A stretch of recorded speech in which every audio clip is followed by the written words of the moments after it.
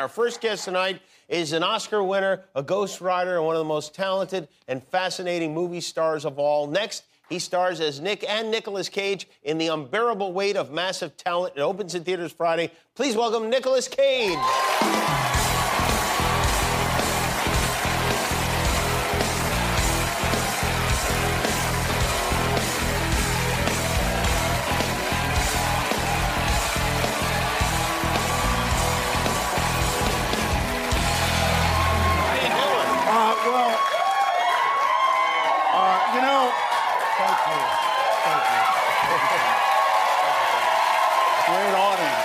Excited to see you. I'm really, this is a big night for me. Is it? This is I know it's 420 and all that, yeah. But this is the first time I have been on national television on a talk show in 14 years. In 14 years? And I waited for you and your audience. Well, thank you. Can I tell you something? I'm not blowing any smoke up you right now. I've been so excited that you're coming here. I've been thinking about it all week, and I've got a million things I want to ask you. Get into it. And I love how you're dressed. You're dressed like a star. Well, thank you. I was thinking, I like to pair my clothing with interesting things. I was thinking, I feel like a little brushed aluminum on a dashboard of an old Cadillac. And I went to a store and they had it, so I wore it. And this is perfect. I know you live in my hometown, Las Vegas. You've been living there for how long now? It's been about 17 years. 17 years. Yes. You made the movie Leaving Las Vegas, and then you didn't. You stayed. And I didn't leave. I went back and I stayed. Vegas has been good to me. It really has. It's both a small town and a big city. It's probably one of the most unique addresses in the world. Absolutely. If you want to go to the Strip and participate, you can. But if you want to just go with the locals and go to some of the cool restaurants, you can do that as well. And that's exactly how I would describe living there. And I love that you live there. Do you live there for tax reasons? Or? Well, originally, yeah. Originally, that's what people go. But then I began to learn to love it. Also, I've had great experiences making movies there. I mean, Leaving Las Vegas was great. Honeymoon in Vegas was great. Thank you. And there's good mojo there for me. So I like making movies. I tried to get a movie studio built there, and then Elon Musk came in, and all the money I got for the movie studio, I got $80 million. They put it into the Tesla Corporation, which then, ironically, drained all the water out of the city. So wonderful. Yeah, wonderful. Yeah. But I almost had it. I almost had a studio.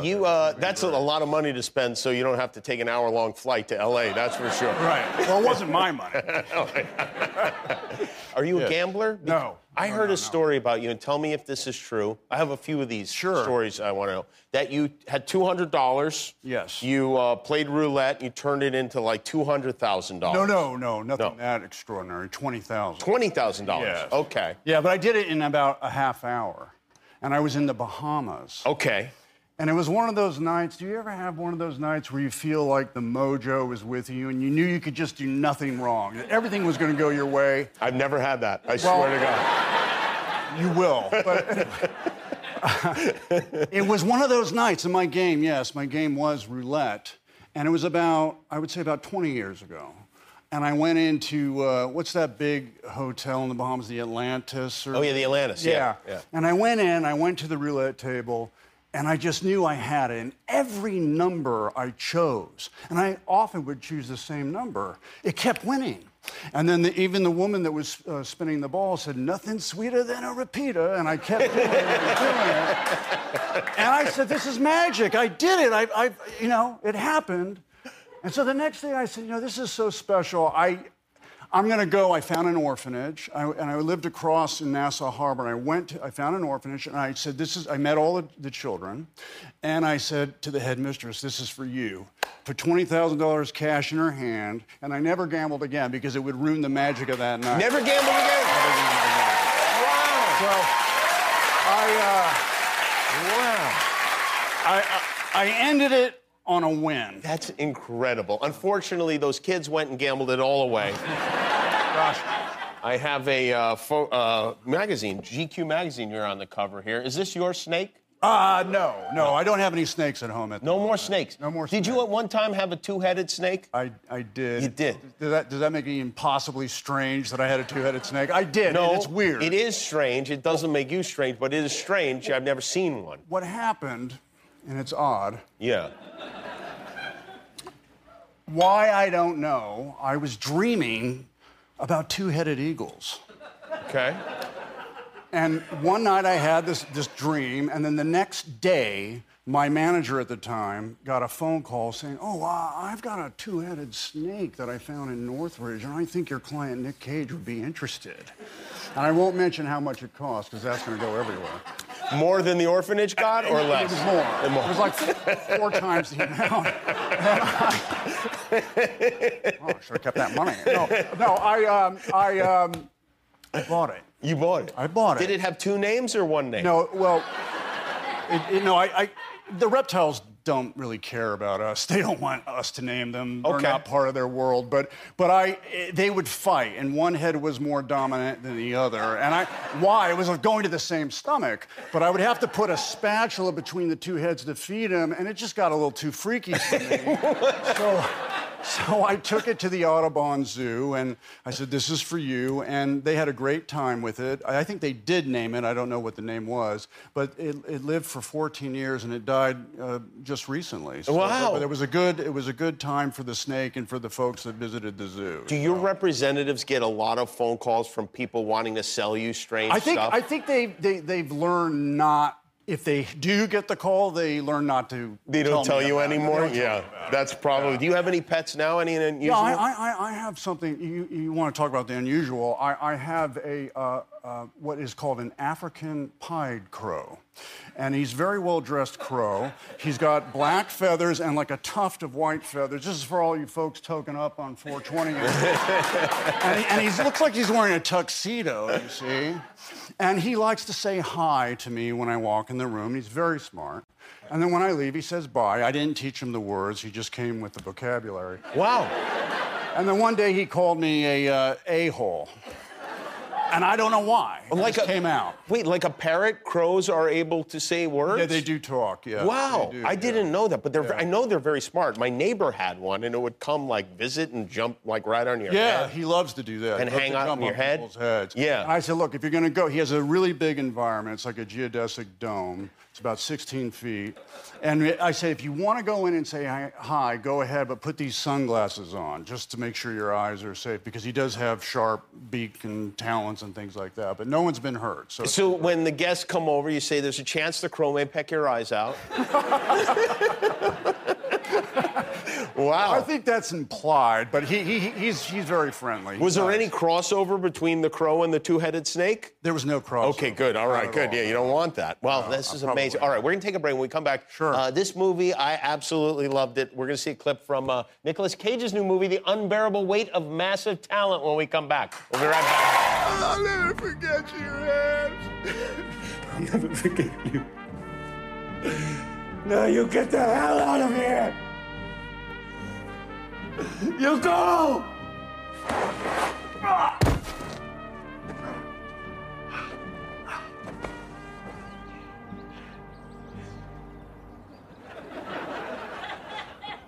Mr. Cage? Javi? Buddy. Hey. Where'd you come from? Oh. Yeah. Turns out we could have just walked around. Yeah, I guess so. Huh? Whatever. That's Nicolas Cage and Pedro Pascal in The Unbearable Weight of Massive Talent.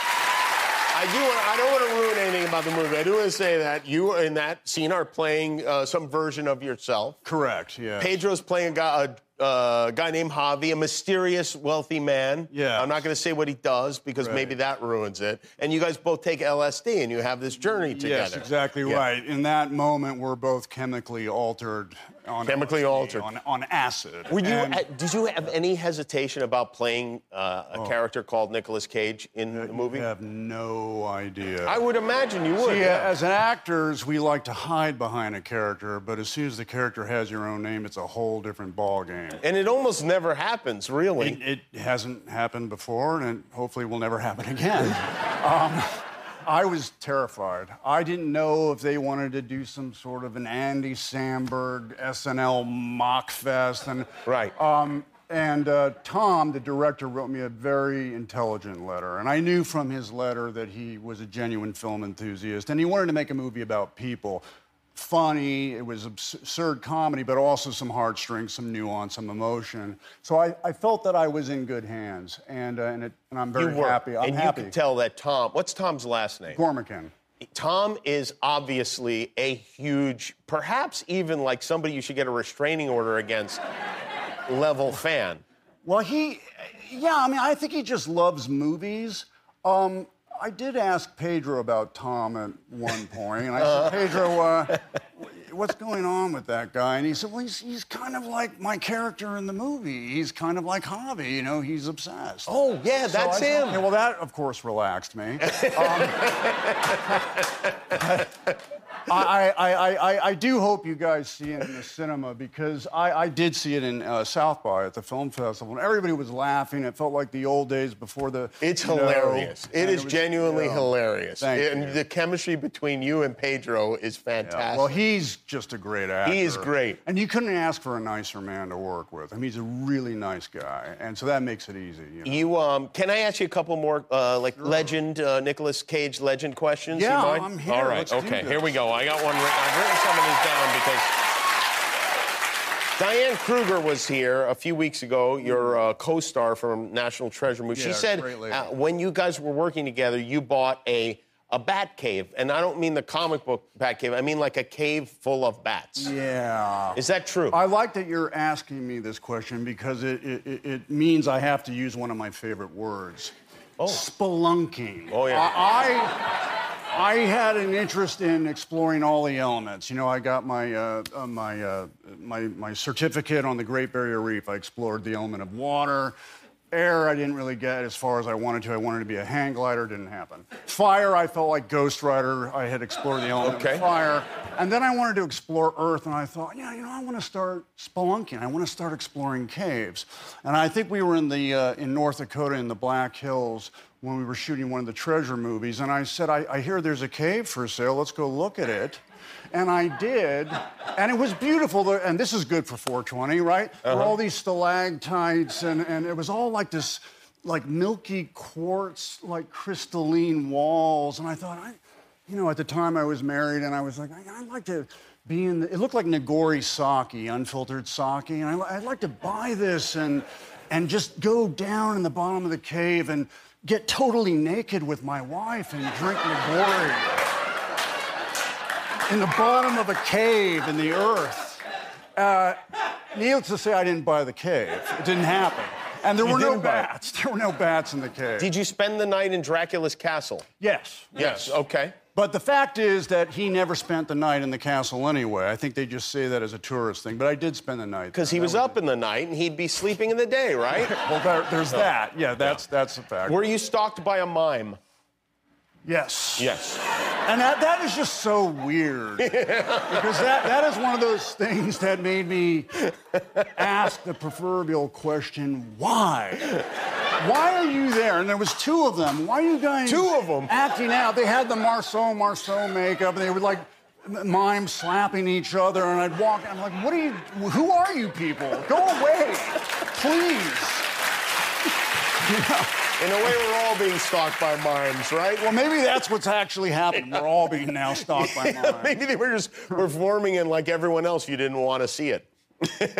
Yeah. Wow. I think I was their only audience. Please, will you please come back every week? Yeah, absolutely. This is fun, guys. Let's go like 14 years ago. The great Nicolas Cage, The Unbearable Weight of Massive Talent, opens in theaters on Friday. We'll be back with Vanessa Bayer. If you like that video, click subscribe, and we'll be together until one of us dies.